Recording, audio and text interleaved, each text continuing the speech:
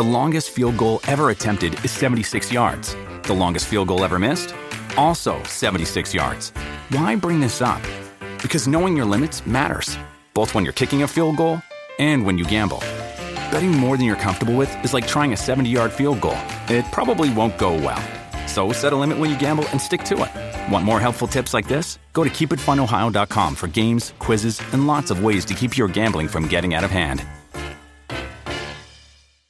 Welcome to Hail Varsity Radio, the voice of Husker Nation. Insight, opinion, expertise, with the biggest and best names talking Nebraska across the state. Join the show on Twitter at Hail Varsity and at Schmitz_radio. Call in at 402-466-ESPN or 1-800-825-5865. Here's Chris Schmitz. Welcome to it. Good to be with you on a Monday. It's Hail Varsity Radio, presented by the Nebraska Lottery. Chris Schmidt, Elijah Herbal, and we're ready to get to it. We'll spend some time with Jay Moore, Husker NFLer, and, of course, co-host Big Red Wrap-Up. Get his take on kind of the new 2.0 version of linebackers. His thoughts on Tebow. I'm sure Jay has been golfing. So we'll spend some time talking some Big Red Ball with Jay Moore. Charlie McBride, Mr. Blackshirt, in 1 hour. Greg Smith on recruiting. And then the Lincoln Football Coaches Association are having their meet and greet event tonight. And longtime coach at Lincoln North Star, just a great coach, loved covering his teams, Mark Waller, going to be with us at 5:40. Numbers to get in today, 466-3776, 466-3776, 800-825-5865. Find us on Twitter at Schmidt_radio, at Herbal Essence for Elijah Herbal, and give us an email if you like, chris@hailvarsity.com. We'll dive into some of the transfer portal topics, specifically you're now out of 2019 wide receivers for Nebraska football. That might be okay. That is okay based on what you have in the cupboard now, but we'll discuss that a little bit. And Husker baseball, a gutsy win today to go 3-1 in the Piscataway Pod, and that was a marathon. Coach Bolton, the boys got it handled 7-6 in extra innings. So that keeps Nebraska's slim hopes of hosting a regional alive. We'll see what happens this weekend with an opportunity against Northwestern. And I know Michigan looms, but as we talk now, Nebraska just a half game back of first place Indiana. Would have been really cool for Nebraska to get a 4-0 sweep. You felt like Nebraska would respond the right way. They did. They went 3-1 over the weekend and into today.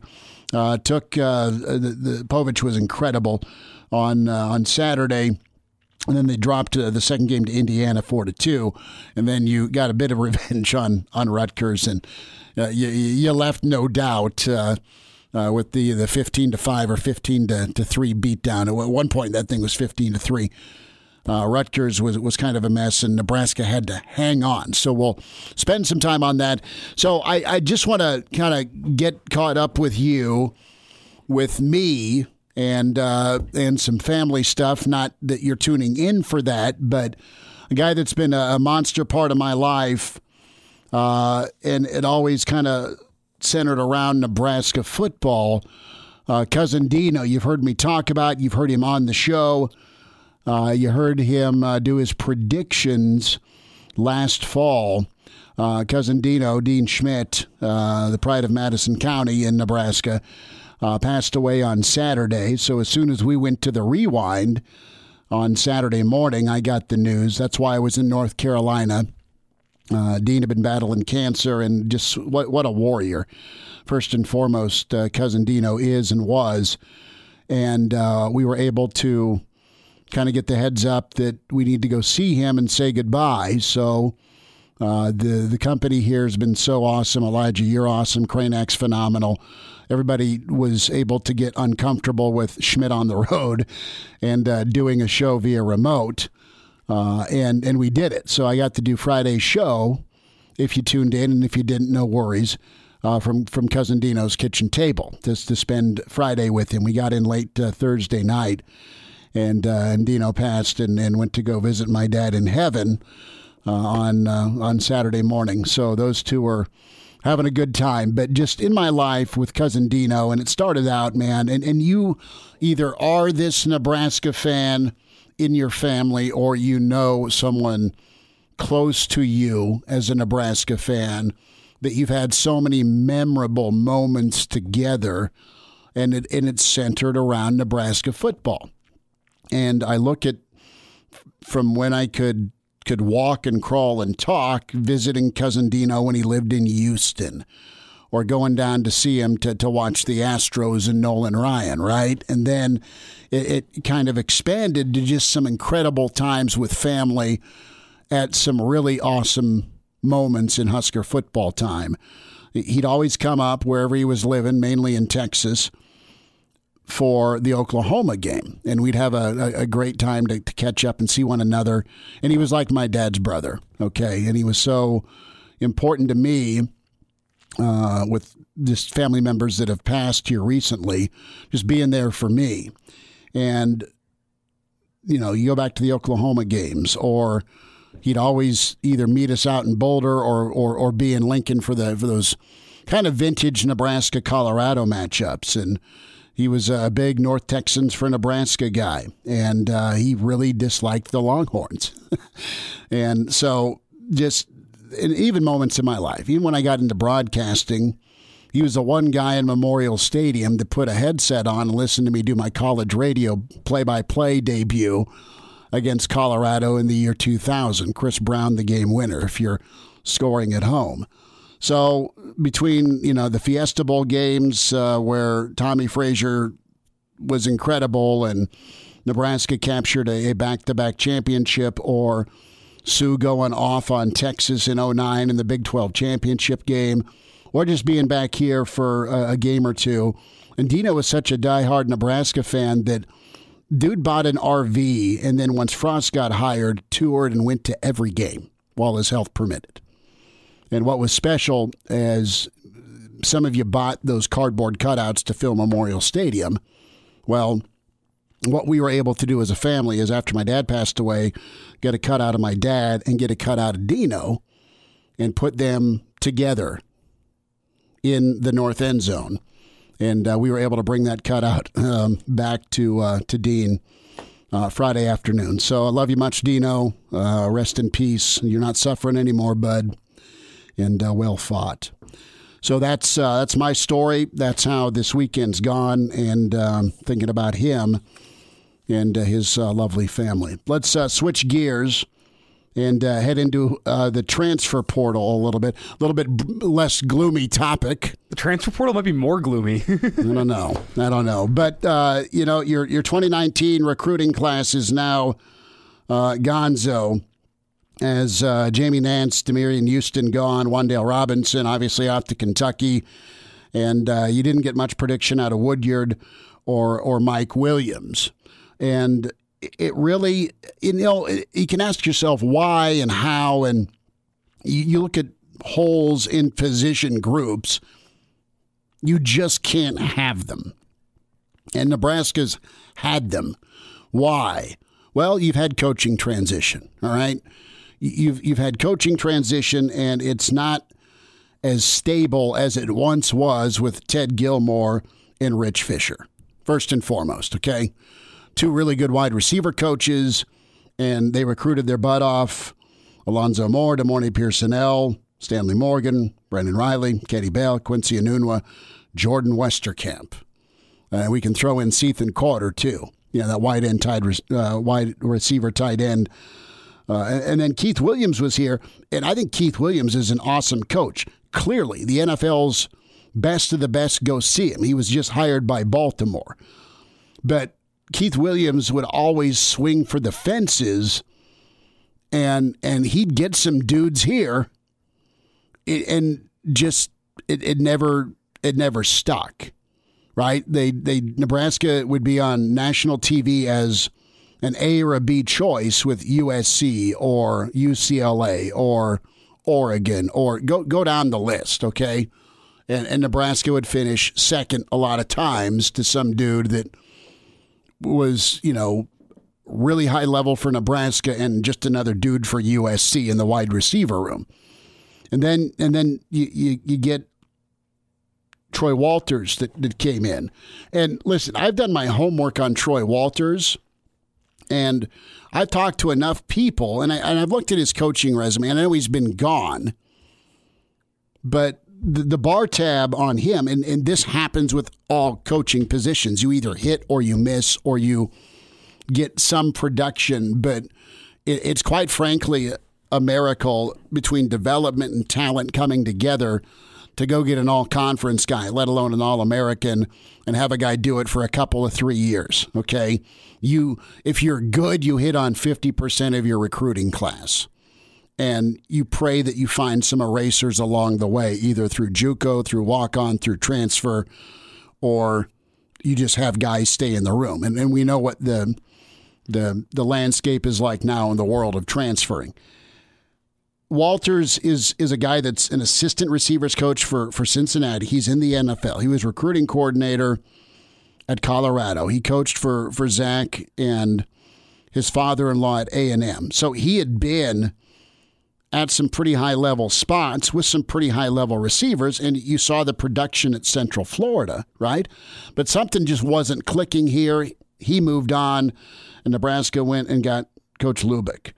And we look at the wide receiver room now, Elijah, and that's why it doesn't sting with Nance and Houston leaving. I think they're super freaky athletic and talented, but they were just buried.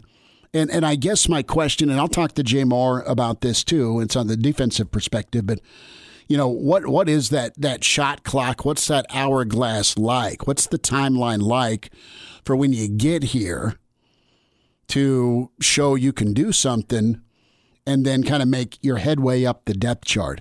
And really, that's what it comes down to me with Nance and Houston. Where are they going to fit in between Martin and Toure and Omar and Betts and Nixon and Alante Brown and Wyatt Luer? I mean, we just listed off 7 wideouts and 2 more that left the room. Nebraska's wide receiver room, assuming Manning can stay on track, practice, health, and then get to the field. You went and got Toure, which is incredible. You think you feel pretty good about Betts as a guy that's got all the physical tools. There's just got to be some more of the playbook with him. And then you got Oliver Martin, who, from a talent standpoint, I mean, good enough to play ball at Michigan and Iowa, or at least get dude, come play ball for us. So it's not a good thing to lose skill positions, but I think Nebraska's wide receiver room, they've got to prove it on the field, clearly. But it finally is stabilized with some depth now. And under the Walters regime, you inherited Spielman, did awesome. You inherited Stanley Morgan, did awesome. But after that, really not so much. Was brought in, retained, and developed. And then he's gone. And now if you're Lubick, you saw the struggles in Nebraska's passing game last year. That needs to end. You think it can end because of your options. And from a quarterback standpoint, you've got a guy who's been here 100 years with a lot of talent. He needed someone to throw to. I think Nebraska's got some guys to throw to. This is a case in point of landscape of college football, transfer portal, and really a lot of years of trying to swim upstream with a monsterly important position group in that wide receiver room that has been, quite honestly, a detriment to the offense. It doesn't feel like it's going to be now. Yeah, and that's nothing against the 2 that left. Yeah, all I see this as, it's clear in the logjam. It's nothing against those 2 guys, Houston and Nance, but whenever you have 6 or 7 guys behind your top 3 who are all neck and neck, I mean, a couple of those guys have to get playtime, and majority of them are not. So really to get better in college football, to be able to improve, to be able to get attention from NFL scouts, CFL scouts, what have you, you need to be on the field. And I think these guys just saw the writing on the wall with more freshmen coming in this summer and going, you know what, there's too much of a logjam here for us to really ever see the field. And I really think you need to be seeing the field by the end of your second year here at Nebraska if you want to be making a real impact on this team, especially in this Frost administration with some of these 4-8 teams that he's been fielding. If you're not seeing the field by the end of your second year, it's a long uphill battle to try to get on the field, get some playing time because of the new guys he's bringing in. Well, and how do you get on the field? Well, you know what the playbook is. You're decent at executing the no block, no rock type mentality, but also can you separate? And when I look at the physical skill sets of a guy like Houston and Nance, I mean, those guys are speed demons, but they are also, there's 3 other wideouts that are big guys coming in here this summer. I mean, we're not mentioning the 3 kids that are 6'1" or 6 foot or over. I mean, this is part of the transition that was necessary to be effective throwing the football, and that's getting bigger bodies. And Nebraska has bigger bodies at wide receiver. And with Nance and Houston, wish them well, man. It would have been fun to see those guys stick and stay and be productive. But, best wishes to them as they go try and find a college football home for them that they can go play. And maybe it doesn't translate a lot of times with high school to college. And the way I see this is what Frost thought he needed to succeed at Nebraska, and now learning what he actually needs to succeed at Nebraska. Because his speed demons worked down at UCF, but now you're in a Big Ten conference where most of the guys you're going to be lining up against are bona fide 4.40 guys. So whenever you have a speed demon, you also got to have the route running on top of it. And then you look at guys like Manning, who can go up and high point a ball and out jump a cornerback. And that's what needs to happen because Omar is that 4.4 guy, but he can also jump. You're going to throw that damn sideline pass. Yep. You need a big guy to block outside. We'll talk with Jay Moore here, Blackshirt Husker NFLers. Next, get his thoughts on the linebacker position and when you got to pop in college football. And we're back. Fellas, think we could listen to the radio on Hail Varsity Radio, presented by the Nebraska Lottery. Yes! That's awesome! Well, Jamie Nance off to Texas State. That was an hour ago. That's a recently revived program, isn't it? Didn't they? I think so. I think they went under for a couple years, and I think now this is their second or third year back, if I remember correctly. All right. Let's figure that out. I know offers from Texas State. Let me hit the brakes on that thing. Utah State as well, the former Fighting Craig Smiths. We say hi to Jay Moore, Blackshirt Husker NFLer, and you hear him and watch him on Big Red Wrap-Up. Jay, what's up? How's the weekend? It was good. It was a good weekend. Good Mother's Day. Nothing much happened. Weather wasn't too great, so but just kind of hung out and took care of Mom yesterday as much as we could, and now it's another week. So, did you do breakfast in bed, or did you just say we're just going to make breakfast, Mav? Well, you know what? She actually had to work yesterday, so that wasn't a great Mother's Day. But we went to work. We got lunch with her, and then we went out and got dinner last night. So when I said we did try to take care of her as best we could. I know not too many moms have to work on Mother's Day, but my wife did, and so we hung out for a little bit as much as we could, and tried to wine and dine her and have flowers and all that stuff. Good for you, man. She's a good mom. She deserves it. She puts up with 2 boys at home, so she has her hands full. Good work. Well executed with the dinner plans. So, yeah. Jay, what's your take here on when you just kind of get hunkered down with a position group that is just kind of void? And I don't look at the wide receiver room that way now because of the talent accumulation, but you need to see it this year.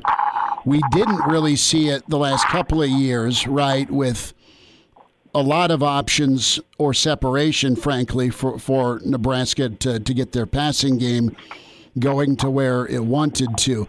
Do you look at it as just misses on the recruiting trail, lack of development, tough to project, or is it kind of a symptom of part of the coaching change where you're shuffling different puzzle pieces into, every 3 or 4 years, new offenses? I think it's a little bit of everything. I mean, it's change of systems, change of plans, change of verbiage, some recruiting misses probably, guys get here. And I mean, we've had, you guys are just speaking on it before I hopped on with you, but I mean, we've had, you may have a number, how many wide receivers that we had go in the transfer portal here in the last, 2 or 3 years. I mean, it seems like it's getting about 10, to be honest. I think you're not far off with that number. I mean, you're 0 for 2019 now. Right. So, it's tough, and then you have, and they aren't producing very, but I always look at it. So you have the miss on talent, not producing. Okay. But you've also had, some injury issues at QB, Adrian had some injuries, you have Noah Vedral, you have Luke McCaffrey, who wasn't a very good thrower. Then you have O-line issues, and they've gotten a little better, but it's kind of a, like, worst of both worlds, everything was just, offense wasn't clicking. I mean, it just wasn't happening. I mean, our best, production in wide receiver was I believe a Mike Riley recruit in Morgan, so in Stanley Morgan's, and so I look at that and it's hard. It's really hard. I mean, Nebraska's never been known for a wide receiver school, let's be honest, but in today's day and age, you got to have some big physical guys that's on the edge and who can block in the system. That's one thing, and you got to be able to block to play, and then you got to make catches and you got to produce. And we're getting there. I think with Betts and Toure and Oliver Martin and Manning, and hopefully he can keep his head in it, stay healthy, and becomes what we know he can become. We're getting there. You still have some young guys behind there, but yeah, it's tough. But you don't win a lot of championships with having elite wide receiver groups. I mean, you win championships with good QB play and a good run game and a good O-line group, and having a good wide receivers on the edge. That's just kind of an extra icing on the cake. But it is a little perplexing, but. Nothing to, everything I think let's be honest, the last, decade been very perplexing in the football program. So having these wide receivers, that's just kind of not to be surprised anymore. And then honestly, with this transfer portal stuff, it's, you're going to have, it's become more and more common. You're going to have guys leave at the end of the season. You're going to have guys that are going to leave at the end of spring ball. It's just going to be, this is what it is now when you are able to do this and have kind of an extra year to play with. So, just kind of got to get used to it. Jay Moore's with us, Hail Varsity Radio at JMoore44 on Twitter. You see him on Big Red Wrap Up. Jay, a thought with you and your career, and just kind of when the urgency kicked in for you, either with new recruits coming in and you were part of a coaching transition, also when you were able to get big enough and fast enough and strong enough to go compete and then go really have a shot at a job, okay, as a defensive end. And you kept that job and performed really well at it, obviously, for a number of years. But take us through, from your perspective and point of view, just how your experience went. I know we just got done talking about the wide receiver room, but I'm anxious to hear from you just when it kind of clicked. Yeah, it took time for me. It took a while. I don't think things really clicked for me until my junior year. And I wasn't. I mean, I think I might have been a 4-star back in 2002, but I don't think I was pressured into trying to play early. I was super new. I was really raw at the defensive end position. I was a running back in high school and played a stand-up defensive end in a 6'2" defense in high school. I mean, I rarely put my hand in the ground. So I had to learn. I had to learn to get comfortable in a 3-point stance. I had to learn, playing in a 6 technique, a 5 technique, and all these things. I had to get more comfortable rushing the passer, understanding the nuances of a Division I defense and not, high school defense where you might have maybe 3 to 4 calls throughout the year, and that took me time. I had to get stronger. I would think I was maybe 245, 250 pounds when I went there as a freshman. I mean, plenty of guys play at that weight. when they come in, but I had to get stronger. I had to learn to play with technique, and that took time. That took a lot of time for me. And I was pretty patient. I never got too impatient. In Nebraska is where I wanted to be the whole time. But, it was in, I started playing my sophomore year, and there were some games were good, some games were bad. And like I said, I was raw, but things really didn't click until my junior year, and that's where things really, really took off for me. And I started playing at a higher level and playing well in big games against, big-time opponents, playing well against, the Oklahomas and the Texas Techs, in Big 12, anybody can go out and play, well against, Maine or whoever it is, in early season conference, but, playing well against good big-time opponents. So it took some time. It definitely took some time, but, I think nowadays that's the hard part is people hear about kids. You have so much more information on young kids coming in and they expect them, they have every stat and they can watch film of every game they played in high school and they see, ooh, he should be able to come in and play right away. And then that pressure gets put onto him, and it's really not fair because it's a hard transition coming from, high school to playing at an elite level and in Big Ten conference. So I think, every kid, every player's story is different. I was fortunate enough to be from here, live here, 45 minutes, an hour away. Some kids are, 1,500 miles away from home, and that's hard. You never left home. That's a tough transition on kids. So mine took some time, and I excelled my junior year. And some kids will be quicker, some kids will be even longer. But that's just it's a case by case situation. But it's kind of is what it is. I know people expect a lot out of these young kids coming in now, but you got to be patient with young talent coming in. You just have to. As much as you want to see, someone, I come in as a true freshman. There's not too many Adrian Petersons and Reggie Bushes, and you go down the list who come in and excel as a freshman in college. Those are hard to come by. So, but you got to be patient with these kids nowadays. Jay Moore's with us. Jay, a couple minutes before we got to say goodbye. Do you see it as a case where the kids get impatient, or do you think, all right, the position coach will get it? And I'm not directing this at Nebraska. I'm just asking the question.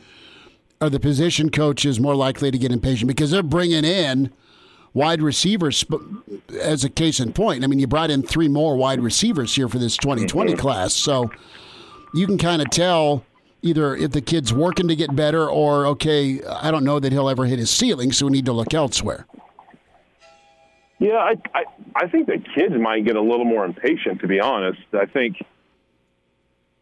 coaches have to be able to trust their players. And they can't, they see them after a couple of years, you start losing trust. And, if they're still there and they get it, that's fine. I mean, I think coaches have patience, but you have to have, trust. To be able to play in that game, you have to have trust. But I think players get a little impatient because, how many, when these kids sign at Nebraska or, any of these elite, Power 5 schools, the attention they get in high school is unlike any other, with whether it's Rivals, 24/7, you just go down the list of, magazines and what are these podcasts, and you just go down the, all this attention they get, and, and they kind of get a little delusional, I think, at times, and think that they're going to be, the next greatest player at, you just name the college, and they're going to be the next, greatest thing at this school since, whatever first-round draft pick. And, and that's unfair to them, and that's hard. And I think they probably get more impatient because they get the attention. They get that attention in high school, but they haven't even done anything yet.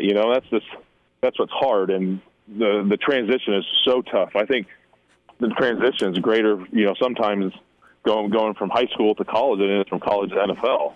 So that's hard on kids, and I think they just get too impatient. And that's a good thing to expect a lot, and you think you should be able to start day one or become all conference day, at the end of the season of your freshman year or whatever. But it's hard for kids to be sat down and say you're going to redshirt or you got to do scout teamwork. That's tough because they've never had to do that before. They've been the man everywhere they go, and all of a sudden they're not the man. They're a big fish in a small pond. Now they're a fish in a huge ocean with a bunch of big fish. So that gets a little frustrating for him. So I think the players nowadays probably get more impatient than the coaches do. Jay Moore's with us. Jay, we'll catch up next week. Good perspective. Thanks for taking a few minutes today, bud. Yep, no problem. Talk to you guys soon. Chime in 402-466-ESPN or email the show, Chris@HailVarsity.com. Just try me. Back to Hail Varsity Radio. All right, so like clockwork, without probably streaming the show on ESPN Lincoln, Junior is trying to pitch me to take him to go get a wood bat because he's in a wood bat tournament this weekend, which they're awesome. I love wood bats. They're really cool. The sound of the ball hitting a wood bat is just 10 times better than an aluminum bat. Assuming your child can hit said ball on wood bat. Hey, even a foul off. If it's a foul tip, it's good enough. Right. Oh, and then also, if he strikes out, you can break it over his knee. You can't get out with the metal bat. Yeah, let's just go get a grade 1 contusion so we can add a hospital x-ray bill to this new wood bat. He's going to be YouTubing Bo Jackson between now and Friday and see if he can't just karate chop that bastard in half after you swing and miss. That was one of those videos of Bo Jackson breaking that bat. Did you see the one over his helmet? No. Oh, dude, yeah. He had a bat on his head and he just like as a toothpick. It's one of those things that I don't think as a kid I appreciated enough because I just assumed that I'd grow up to be big and strong and that was just something adults could do. And then I grew older. Something Bo Jackson can do. I got older and I would see a wooden bat and I'd go, there's no way in hell anyone can break that thing. No. So I don't know. I applaud his gutsiness to say, hey, you want to take me to go get a wood bat later? Mom said she'd split it with you. No, the correct answer is, what are you chipping in on this? And his argument's like, well, I'll use it more. And I'm like, doesn't your coach already have 10 wood bats? He's like, yeah, but the one I want's better. And I don't know. I kind of want to go get it for him. But I am absolutely sick to death of, I went downstairs to let the dogs out, and I kind of peeked in his room. Lights were on, carpets covered with clothes that have supposed to have been put away 3 days ago. And the kid clearly hasn't showered because he's 14, and it just smelled so funky in there. It about knocked me over. And it's the same thing. If he gets grounded, his behavior will change briefly, but he's still just a pig. My question is how is one wood bat better than the other? He's saying if I get my own, it'll be better. Is it just because it's yours? Is that why it's better? I think. Is it a different kind of wood? I was under the impression that wooden bats were just pieces of lumber that were shaped in a special way. With this storm that apparently rolled through Saturday, we should just go looking for a tree that was hit by lightning and then carve our own wood bat and pretend it's Wonder Boy and maybe he'll hit like Roy Hobbs. Well, I was going to say, with the prices of lumber right now, there's no way you're going to be able to just go and get a 2x4 and form it. Yeah, he's like, this wood bat really isn't $130. It was $130 pre-pandemic. So I don't know. I gotta make a decision by the end of the show. It is pretty much it. I mean, he's like, room's clean, clothes are put away. I'm working on confirmation now. Of course you are, you ass kiss. See, you just got to make sure to confirm with him that this is not going to be one of those purchases that is used one time and then remains in the garage. Yeah, for the next he'll have a few games this weekend, and if he wants to use it during practice, great. But I mean, it's been doing quite well with the other 48 bats we've purchased him this year hitting. Tim Tebow, Jacksonville, signing Tim Tebow as a tight end. Yay or nay? He has not played in 8 years, 4 months, and 10 days. Listen, here's my initial take. Tim Tebow's not broke. I think he got paid well to moonlight with the Mets. I think he makes really good cake. When he was on the SEC network, he was in the NFL long enough to not set that money on fire. The difference now is they want him as an H-back, And Tebow's 33 years old, 1-year contract. He's got to make the team, obviously.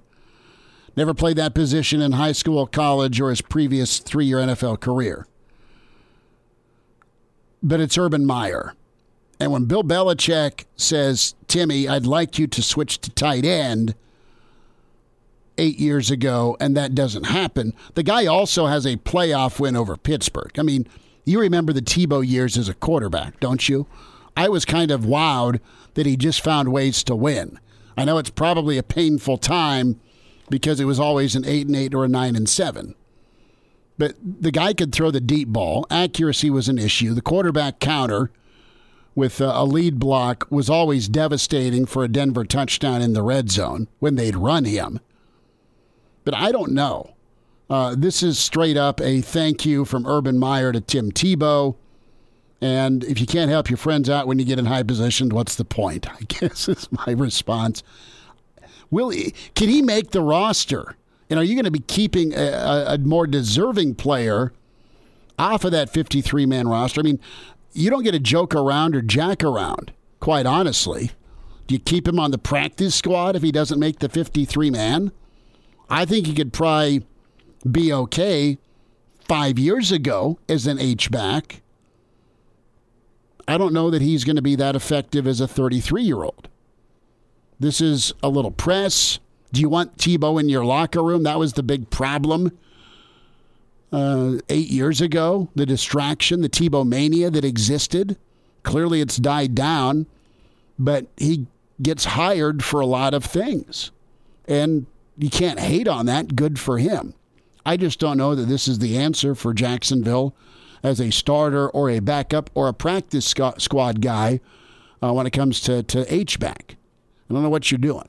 Other than it's your boy that won a Heisman and helped you win 2 national titles. I mean, I'm just looking at the free agent tight ends that are available right now, and there is still a lot that are younger than Tim Tebow. You got Tyler Eifert, Jake Butt, Trey Burton. Eifert and Butt are good. Yeah, there's other tight ends you could sign here that have A, played in the NFL more recently, B, actually played tight end before.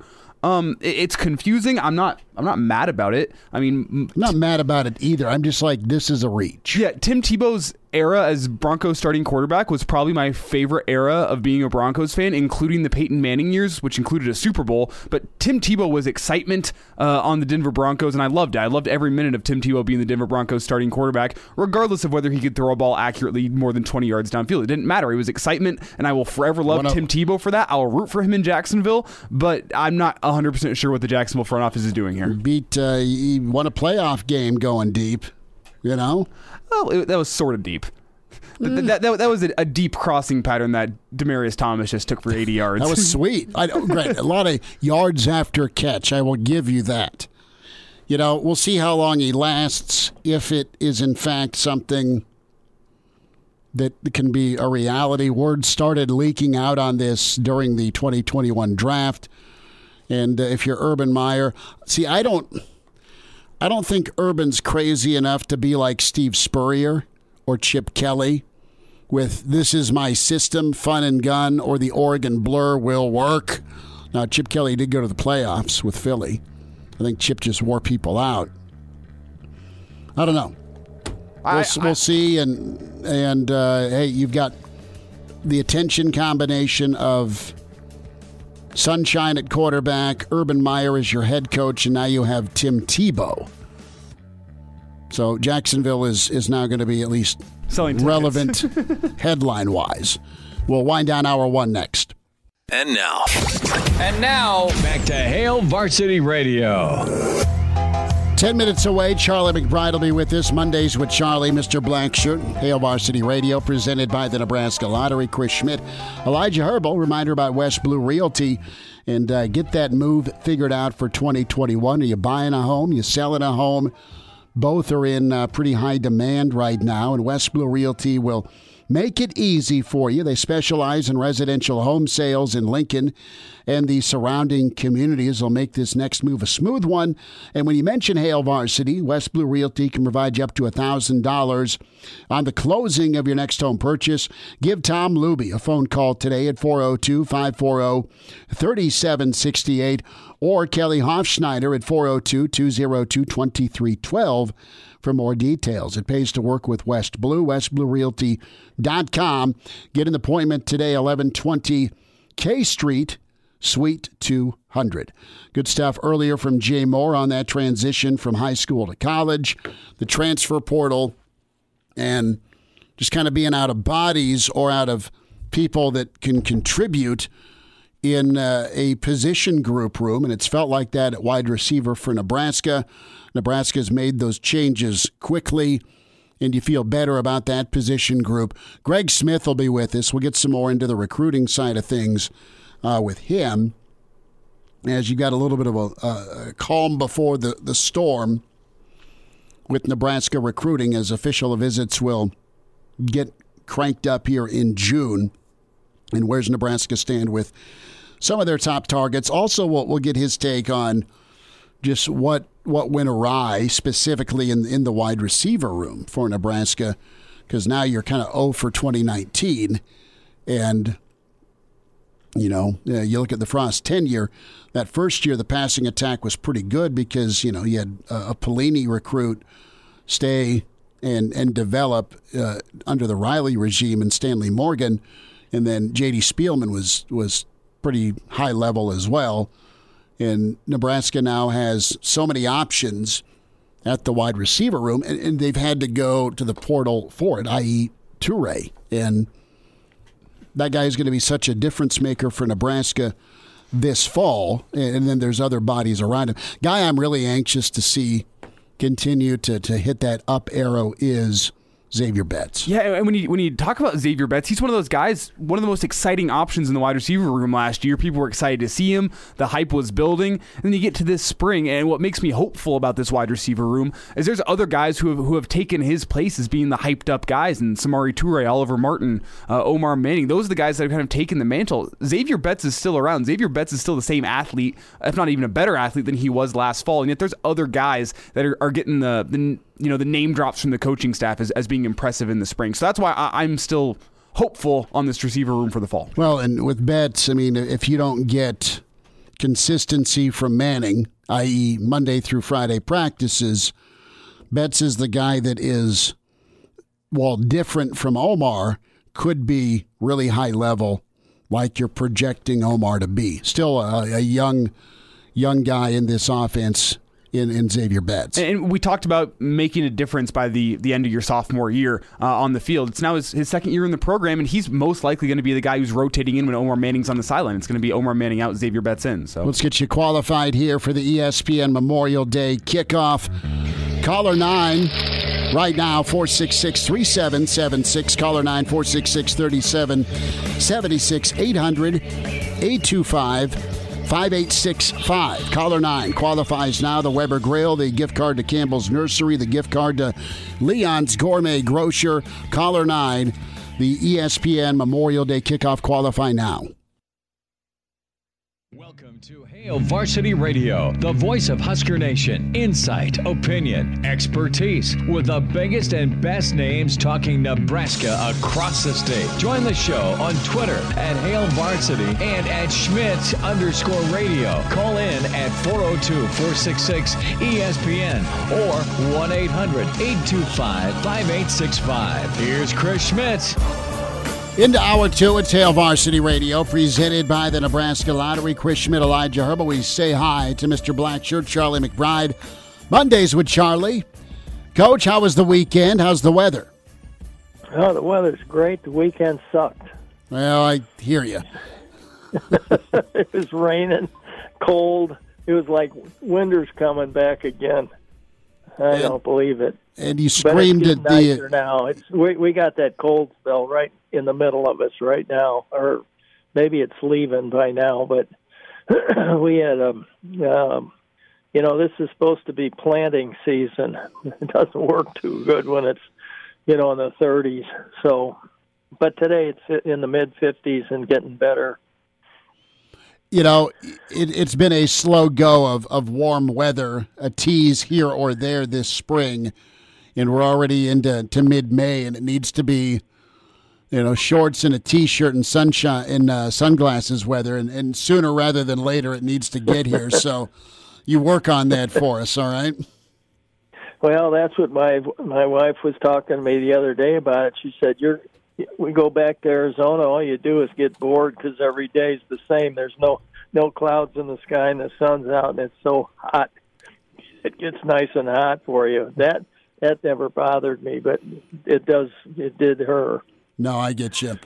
Coach, I want to talk a little bit here about some different topics, and specifically I look at Nebraska's wide receiver room and how they've kind of reloaded and waiting for some of that talent to pop, some younger talent, some transfer talent, and it's a bigger room. There's bigger body types to throw the football to, and you know Nebraska has had an issue with bigger bodied wide receivers, and really about everybody in that 2019 recruiting class that was a wide receiver, a pass catcher, is either gone or transferred out, and I'm interested to get your take, Coach McBride, on just when you guys really looked hard at adding a transfer, and what position group on defense always kind of had you worried when it comes to depth and talent and not much drop off. I mean, how did you guys navigate through that?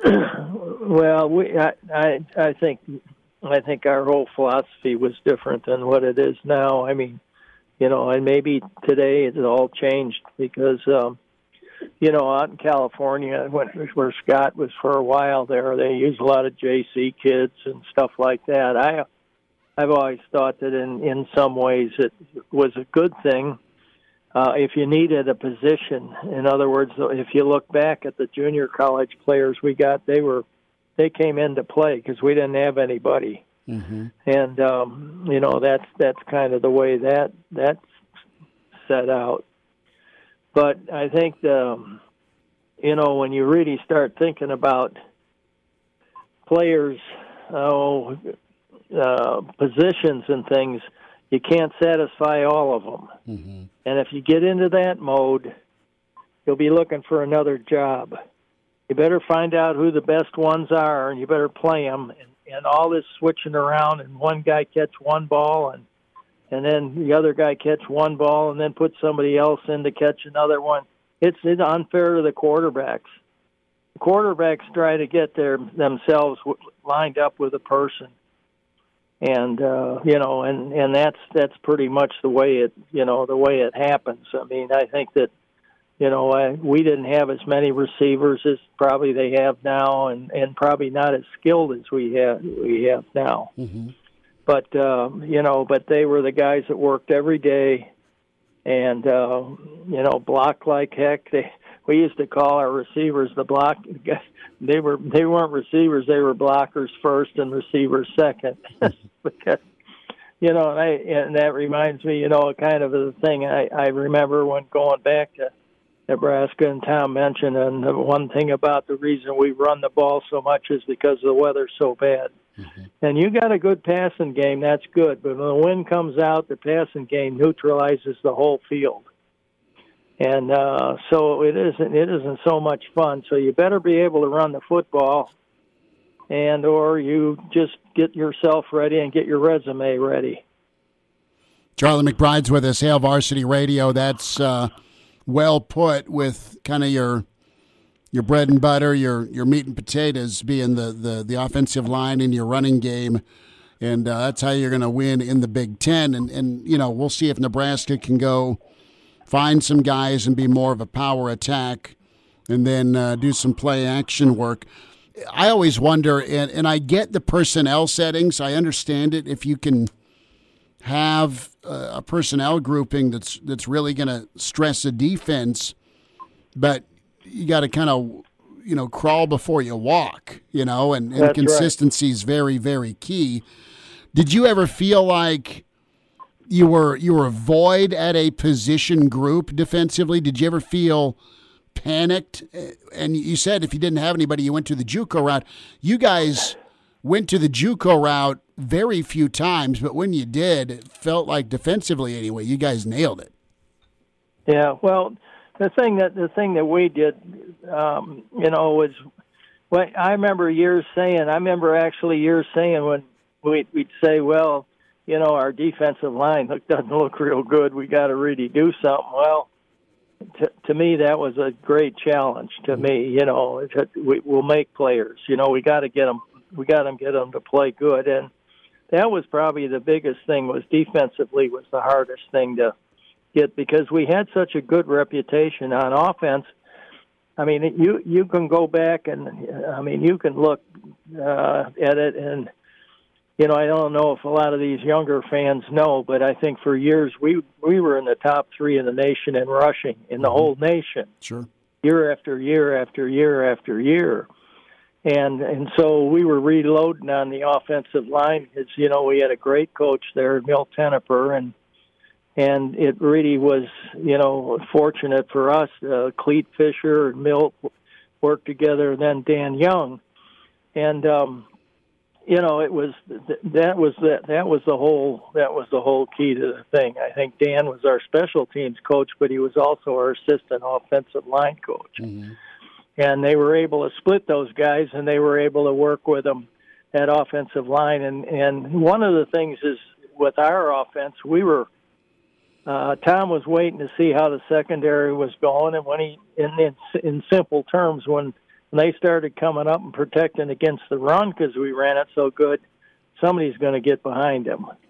And that was when we banged around. But if you look at the press, the book, number of touchdown passes, you're going to find Nebraska may have been last in the country, last in the conference in passing, but first in touchdown passes. I mean, it's crazy.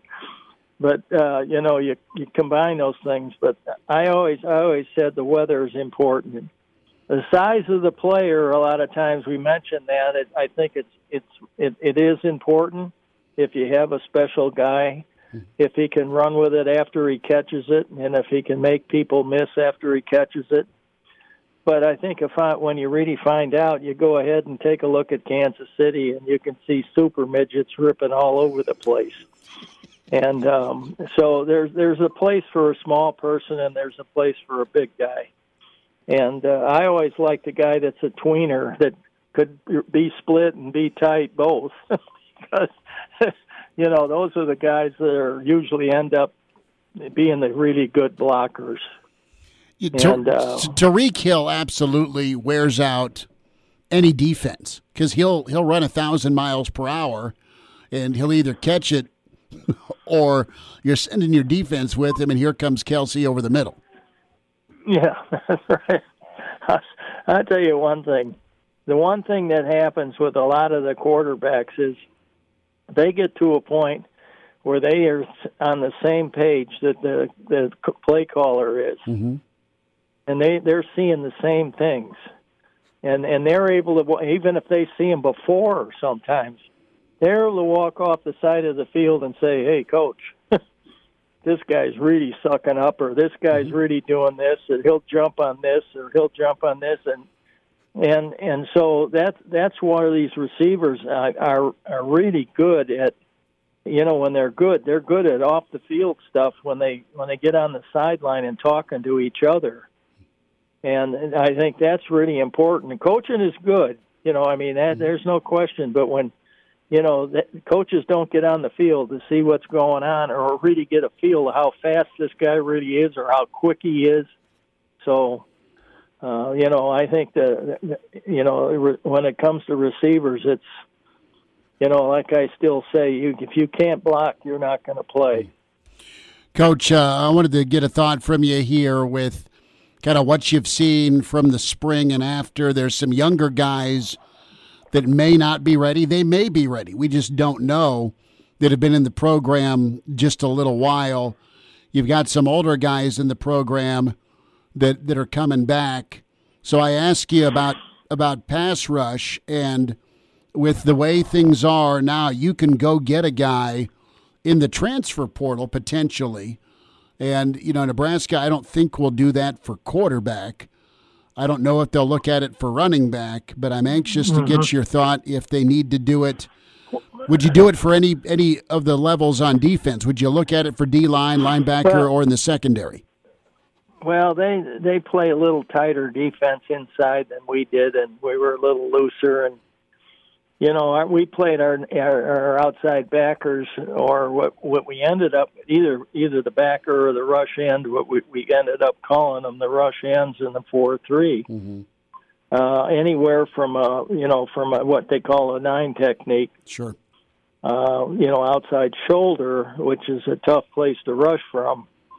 And because you got to get around, and you got a little more distance to go, or a guy inside's got a straight line. But when you get those guys that can rush from the outside, now we played, and this may sound, people will look at me, and I go to clinics, they looked at me and went, "You got to be kidding me." We played a yard, maybe a yard and a half outside the guy, really, outside the tackle. And, when we cut loose, those tackles better be ready to run, because if they can't, there's going to be somebody in the back, at quarterback's going to be hurting. And so there's a lot of, and you learn to play the run from there. Believe it or not, I could, I could name a defense and tell you that it's our pass defense, believe it or not, and one of our fronts was our best run coverage. Now you figure that one out, and we had our end split way out there, and we had a 2 technique inside, and we were playing gap responsibilities and things like that. But when the ball was snapped, they knew when the backs moved, their angles. They worked on that during the week, what angle the fullback was taken or the halfback, was taken, and whether it's an inside out block or an outside in block, and things like that. They knew right now. And so from that point, that's a matter of repetition. We had 4 groups going at once during the teamwork period, and so we had 2 on offense, 2 on defense, and then we'd switch, and it'd be a lot of repetition, and they'd see a lot of it. And every week we had a 10-minute period of option. We don't see much option anymore, but we always worked on it. Number one is we ran it, and it helped us, but we ran it against our people and not against the scout team. Mm. And, that really helped us. It helped us a lot, and I think that you get more of the speed factor. And Tom would always say, what options do they run? And then he would kind of major in those options against us. So it wasn't a period just for the offense. Okay. Charlie, we got about a minute left here. And while we were on the topic of pass rushers, I just wanted to ask, with Nebraska looking for a pass rusher to pop in this year's team, what do you think the most valuable pass rush, or the most valuable trait in a pass rusher is as they're developing as a young college athlete? Well, what I used to do is try at the beginning is even with the older guys always. I start with every move that I could, that I really knew about and could work on, maybe 5 or 6 moves, 7 moves or so, and show them. And you know what? They're going to look and say, I don't like that. I don't like this. Oh, I like that one. And, the young kids will say, I'm going to work on that. And the thing is if you go to a pro player, he's got maybe 1 pass rush and a counter, believe it or not. That sounds like this guy's lying to me. But they're either rip players or they're not. Now, if you're going to rip, what means you're coming underneath with your, with a rip, with an arm bar just through the inside. If you're going to swim, you're going over the top of them. Mm-hmm. Well, if you're a short guy, you're going to swim? No, because you can't even get over his shoulder. So you're going to be a rip guy. And so a lot of it has to do with the size of the person as to what he's better at. And, and I think that one thing is you have to learn to balance. Balance is a big thing in it. And you have to keep your eyes on the quarterback all the time. I mean, and a lot of times the offensive lineman, when they have a drop-back team, does not know where the quarterback is because there may be pressure from one side and move him to your side. And when he moves him to your side, that maybe changes your pass rush on the move because he may be going outside of you or inside of you, and you may be going outside opposite, and now you have a counter. And that's where a lot of guys will pick up a sack.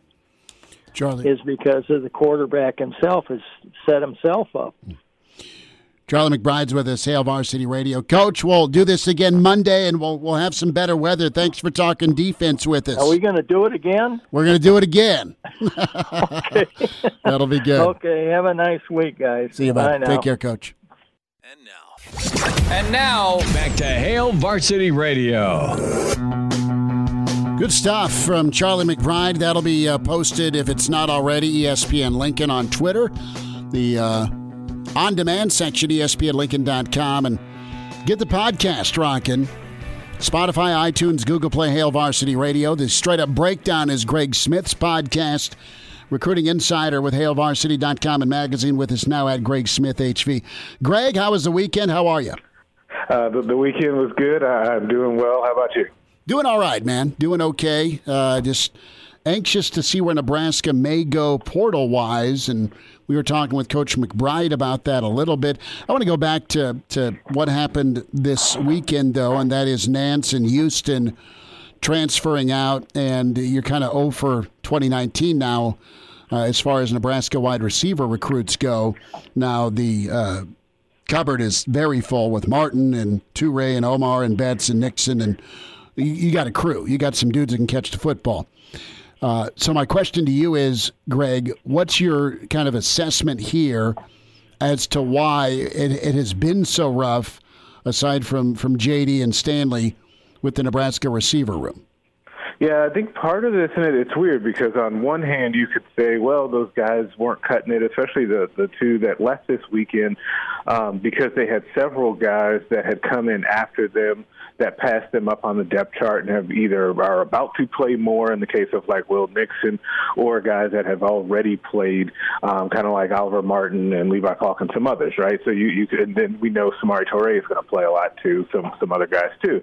So you could say, well, it was going to be a tough sled for them to get up the depth chart, but also you could say that, going over the 2019 recruiting class and having so many guys at wide receiver that have just been complete non-contributors is a totally different issue, whether it's misevaluation by the coaching staff or it's not being able to get those guys coached up. It's tough to know because, like you said off top, there's a lot of wide receiver talent still in Lincoln and guys to be excited about. So it's hard to make a little bit heads or tails of what's actually happening there and how you should feel about the future of the room. Kind of compare the philosophies with me here. What sense from a recruiting standpoint do you get from Lubick? What did you feel about Walters and with Keith Williams? What was their strength and what was an area to improve upon? Walters keeps getting jobs, and they're good jobs, and fellow coaches say, guy can really coach. Coach Dubs with Baltimore now, and the who's who of the NFL trains with him, and the receiving core he kind of inherited really killed it. And then he'd also go, big game hunting on signing day Tuesdays, right? So, right. And then you got Rich Fisher. So by the way, I've just kind of rattled off 4 wide receiver coaches in less than a decade. So ding, ding, ding, there's the problem.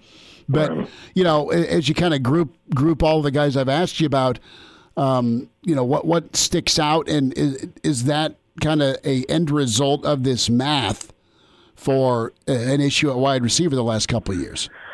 Yeah, kind of. But the thing is and I'm glad you mentioned Fisher, is if you go back and you kind of stack these guys up, Rich Fisher was the best guy of that group because he blended kind of identification on the recruiting trail, being able to actually identify good players that could come in and then develop those guys and coach them up, right?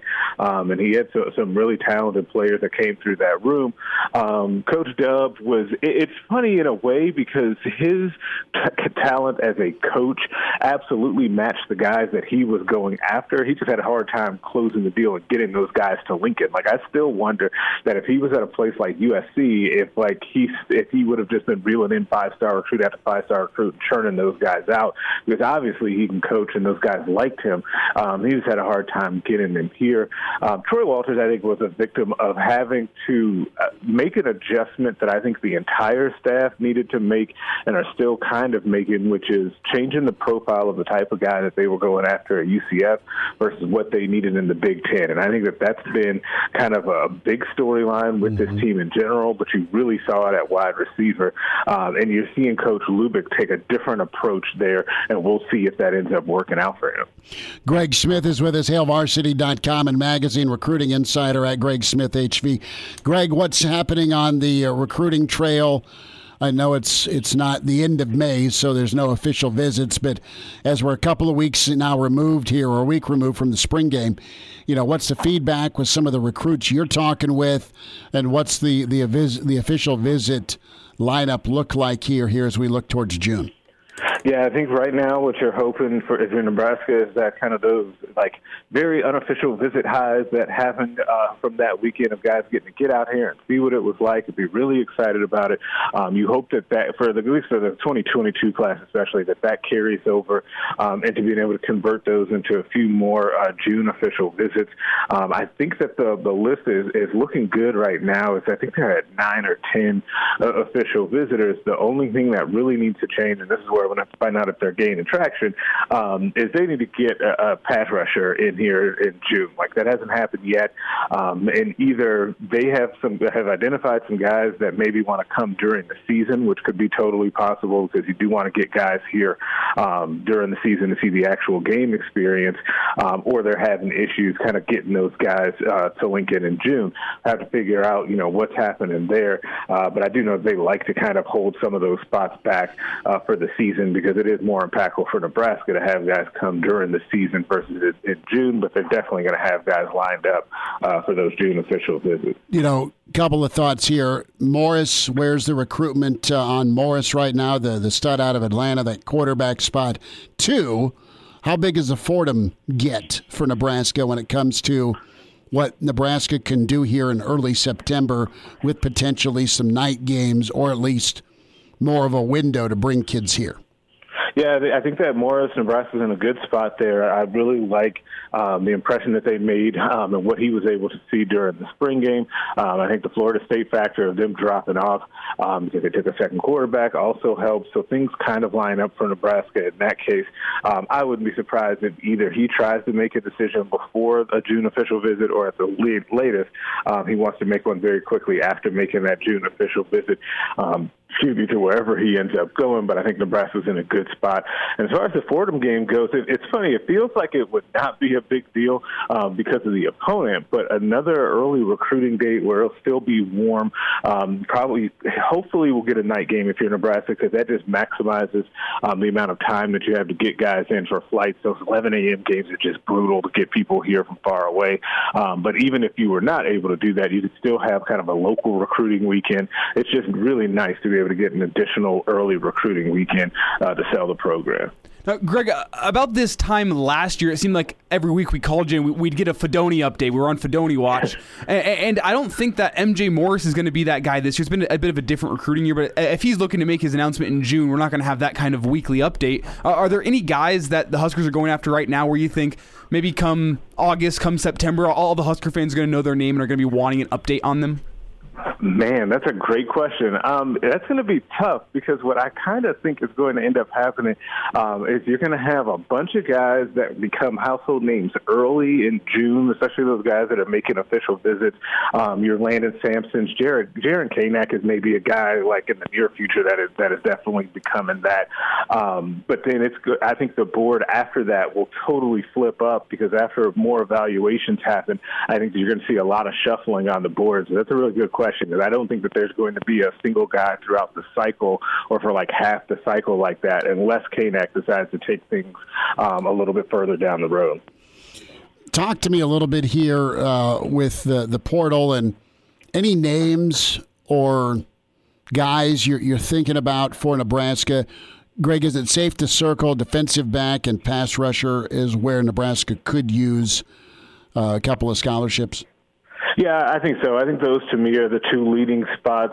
It's interesting with defensive backs because I think specifically cornerbacks at this spot that they could use a guy just because you have a little bit of unknown still, even though we kind of locked Quentin Newsome into that spot opposite Cam Taylor-Britt, you still don't quite know. So you'd like to have another guy out there, a pure corner that has some experience out there would be really nice for this defense.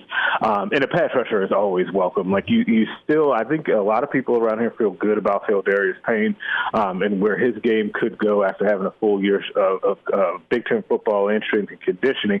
But it's kind of a grab bag after that, and you don't know what you're going to get. So a pass rusher is always welcome in those cases. Do you feel good about Butler and Blaze at least? Are you hesitant to project more progress, or do you think they're ready to maybe see some time, see some situational playing time based on what you saw in the spring game? Is that too much of a leap or a jump based on one half of football?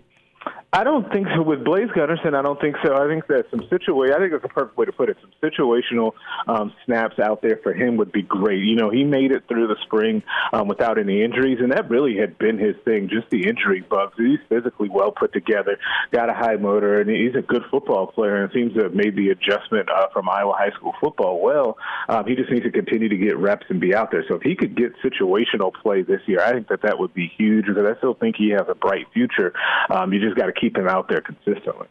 With Jamari Butler, I mean, he didn't have a bad last weekend either. I mean, he was able to make some moves.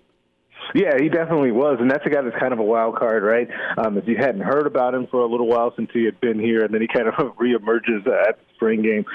So he still definitely has potential as well. And if they could get both of those guys going, that would really, really help this defense. Because you feel pretty good about basically every other spot, even moving forward in the future on this defense, based on what you've seen and who they have. They just haven't been able to get that consistent guy on the outside linebacker, and not just you've got to get guys that can rush the passer, but they really want guys maybe like a Gunnerson who can stay out there all three downs and can play and rush the passer and hold up in the run game.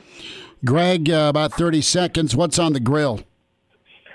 Oh, today we were actually doing like a seasoned cod in the air fryer. We were not going grill. I'm planning on that later in the week because I think it's actually supposed to be in the 70s. I need summer and spring weather to actually reappear here in Lincoln. Man, and thanks for your message of inspiration and hope with the workout, which you posted on Facebook. Man, you've been grinding on the old Peloton, doing the weights. You got the gun show happening, at the old tank top, and well done with that. So, are you going to be able to, about 15 seconds? Have you done any shrimp tacos on the grill? I have not done them on the grill. We have been experimenting with them, just kind of pan frying the things, like not actually like deep fry, but just pan searing them and throwing them on some tacos. We have done that, but I have not done it on the grill. Do I need to do that? You know what? I think we just got to crack a Coors and experiment. Is what I'm saying. Okay, I like it. Let's do it. All right, Greg Smith, the recruiting insider with Hail Varsity. Greg, take care. Thanks for the time. Hey, have a good week, guys. And now, back to Hail Varsity Radio. Good info on the recruiting trail. Greg Smith, Chris Schmidt, Elijah Herbal, Hail Varsity Radio Monday. Charlie McBride, earlier this hour, we say hi to a Hall of Fame coach with Lincoln North Star. A lot of great years at North Star. and now part of the Lincoln Football Coaches Association. We welcome back in Mark Waller. Coach, how have you been? What's up? Good, Schmitty. Not much, just grinding away. Just enjoying retirement from teaching. I am back into coaching up at Elkhorn South, and we have a big event tonight. We're excited for that, and life's good. Very blessed. Well, you're awesome, and I'm so happy that you're coaching again, and I'm glad you're also able to enjoy retirement. So give us some info here. Big event tonight. Starts at 6 out at the at Firethorn Reserve. And I should say resort, not reserve, but, you're always searching for that reserve player to step in, right, when need be, if someone goes down. Talk to me a little bit here about the Football Coaches Association that you've been a part of, Coach Hansen's a part of, and what you guys do. Yeah, it's just all the Lincoln schools and their surrounding high schools from around Lincoln, Waverly, Seward, Crete, multiple schools. All the HAC conference schools are usually members, and we put on some clinics usually in the month of February, March, and April, and then we got a big recruiting fair tonight. I know a lot of college coaches are excited about tonight to be able to actually sit down in person and visit with a high school coach face-to-face and find out about their potential student athletes in their high school program that maybe can go on and play at the next level. Mark Waller is with us here on Hail Varsity Radio, and a great event tonight here, the LFCA clinic going on, and that's out at Firethorn. The resort region starts at 6, and you've had a lot of kids that you coached that have spent time, and they've gone on to play high-level college football. They've gone on to different levels of college football, and you've been on that other side of it, and now you're kind of using, Coach Waller, your expertise to help kind of get the word out. What have you seen change, and how's this year going to be a welcome difference from last year with the pandemic as far as just being able to get the word out and the interaction between coaches and coaches kind of sticking up for their kids? Yeah, it's we found out this past year at Elkhorn South where we have a great pool of kids that can go on and play at the next level, but it's a little harder to be recruited at those Division II, Division III schools because they weren't exactly sure, the college coaches, what their roster was going to look like with the pandemic, having kids being able to come back and play an extra year. We're still fighting that problem a little bit right now, but I know the college coaches are excited. They've been locked down on campus. They haven't been able to get into the high schools to visit with the high school coaches about the prospects of their student athletes. So, I think we're going to have a great turnout tonight, and it's a great deal for the players. It's a great deal for the high school program for this recruiting event tonight. Coach, we've done a lot of talking over the past year, but just about how much COVID has changed the lives of high school student athletes, taking away seasons at times, taking away training opportunities. But we haven't really focused on just how different it's been for high school coaches. So can you talk a little bit about just how COVID has changed how high school coaches have to operate? Yeah, we had to be really careful, follow a lot of protocols dating all the way back to last summer. When we started the weight room, we were limited to a number of student athletes that we could have in the weight room at a time. We had to keep them in that same group throughout the whole summer. We had to take temperature checks, everything in the fall before every practice. They had a certain area where they would go and get ready for practice in terms of warm-ups throughout the whole fall. So, there were just a lot of different measures that high school coaches and programs had to take. But hopefully we're gaining ground, and we're expecting this summer to be a little bit back more to normal and in terms of summer weight room workouts, summer camps, that sort of stuff. But it was what it was, and we battled through it, and we were able to get in the season, and we're really looking forward to 2021. Mark Waller's with us. He's over at Elkhorn South, longtime head coach at Lincoln North Star, president of the Lincoln Football Coaches Association, and their clinic tonight out at the Firethorn Resort starts at 6. And great opportunity for coaches to get together with coaches and also players to be able to kind of get some face time and kind of get their recruitment process going. And Coach, a last thought here as you look forward. Just an overview. If somebody wants to get involved, sponsor, just be a part of the outreach with the Lincoln Football Coaches Association, how do they do that? Where do they go? And I've been able to be invited to some of these events just as a spectator, and it's wonderful. Not only the speaker, the guests you have, the speakers, but just the amount of football that's covered. It's really a great setup you have. Yeah, thanks. It was a little different this past spring with the pandemic, where instead of 3 different events, we had a one-day in-person event in April. Nebraska came and spoke, Coach Rude, Coach Tudiota. We had UNK come in and speak, and then we had Iowa Western. So we actually combined the 3 events into one. We had a great turnout, a lot of great speakers. We are very grateful. Nebraska Orthopedics have been really good dinos in terms of sponsorships. If people want to get involved, they contact me or actually Jim Hansen, Coach Hansen at Lincoln Pius High School. But it's been good, I think, for the high schools in the city of Lincoln and the surrounding area. I used to travel up to Omaha to the Metro clinics, and every time I drive back to Lincoln, wondering, well, why don't we get an association going in Lincoln? So with the help of Coach Catula from Southeast, Coach Hansen from Pius, we were able to get this up and running. I think back in 2016 was our very first time. I believe our first speaker ever was Coach Langsdorff, who was on Mike Riley's staff. But it's been a good event. I think it's been good for the high schools in the city of Lincoln and the surrounding area, and we're hoping to just keep growing and improving and getting things better. Coach, what's your impression like with just the amount of high school talent you're seeing in the region, the level? Well, I think we got a good nucleus of athletes. There are a lot of good players in the Metro. I'm truly blessed to coach a fine player in Maverick Noonan. He's only going to be a junior. He's got 7 or 8 Power 5 offers already, and at Elkhorn South. I think there's some good players in the city of Lincoln. There's a really good linebacker I know in Columbus. There's a good O-lineman at Omaha Central. So there's been a lot of good football in the state of Nebraska in terms of prospects the last year or two. Mark Waller, Coach, enjoy tonight out of Firethorn, and thanks for what you're doing. Okay. Hey, I appreciate it. Thanks, Schmitty. Take care. There he is, Mark Waller, with his assistant out of the Elkhorn South and longtime head coach at Lincoln North Star. Really took that program from when the school opened, and they were in postseason a lot. Fantastic, and really great group here. When you look at the board members here of the Lincoln Football Coaches Association, of course, Mark Waller's the president, Ryan Catula. Of course, Elijah, Coach Catula, you played for him at Southeast. Ryan Carney and Coach Hansen from Pius. Reed Manstedt, Greg Nelson. So, love what those guys do. Yeah, I know a few of those guys, and they always just put the kids first. You heard that from Waller talking about what changed during COVID. It wasn't all this was terrible for me. It was, here's what we had to do for the kids. And that's what these guys do. They always put the kids first. Well, and they've had some great speakers between guys from Nebraska staff, Iowa Western Community College.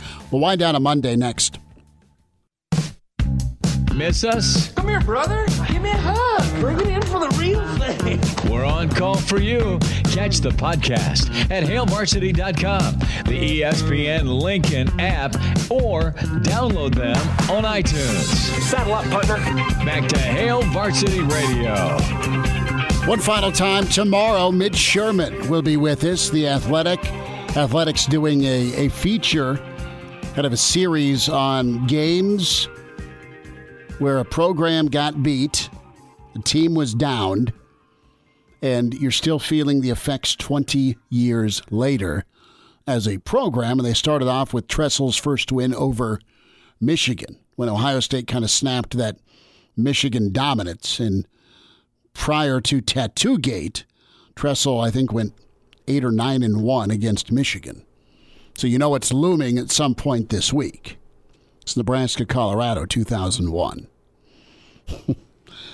Gary Barnett with us later in the week. I'm sure. That'd be good to get his thoughts on that. But what I'll say is, like, from my life, I don't remember a time whenever Michigan was the dominant team over Ohio State. They had some, I think I got to go back to like 2004 where they were both ranked 1 and 2. And it was an awesome game. It was a shootout. And then from that point forth, it's Big Ten didn't have a conference title game because they were the last to get in line on that. We didn't spend as much time on Husker baseball as we should have. I mean, they beat Rutgers. They hung on against Rutgers. They won 7-6 in 13 innings. Important note is 3-1 on the weekend, and we'll see if they get any action this upcoming weekend against a COVID pause Northwestern. And we have the NCAA. They're deciding their top 20 regional spots, I believe, at the end of this week. Yes. So we'll see if the Huskers can crack that. They'll be close now, I think, after this weekend. I'm not sure if they're going to be able to reclaim it after. I mean, still time. You're now 2-3 against Rutgers this year, which is a lot better than 0-3. A little bit better. Maybe it's the fan support and what they did against Rutgers this week is enough to get them in that top 20. But it'll be a tough battle to try to get one of those regional spots. It's going to come down to Creighton and TD Ameritrade. And you got to win out, obviously, if you're Nebraska. 70% of people in fatal crashes in Nebraska not wearing a seatbelt. If used properly, seatbelts can and will reduce risk of fatal injury by up to 60%. Your best defense in any crash. Buckling up, brought to you by the Nebraska Department of Highway Safety Office. Rick Kaczynski with us tomorrow. The Pirate is in for Wednesday. Mike Leach will be with us. So pretty loaded up. And check the podcast out, iTunes, Spotify, Google Play is where you find us. Give a rating. Tell us what you think, the good, the bad, the ugly.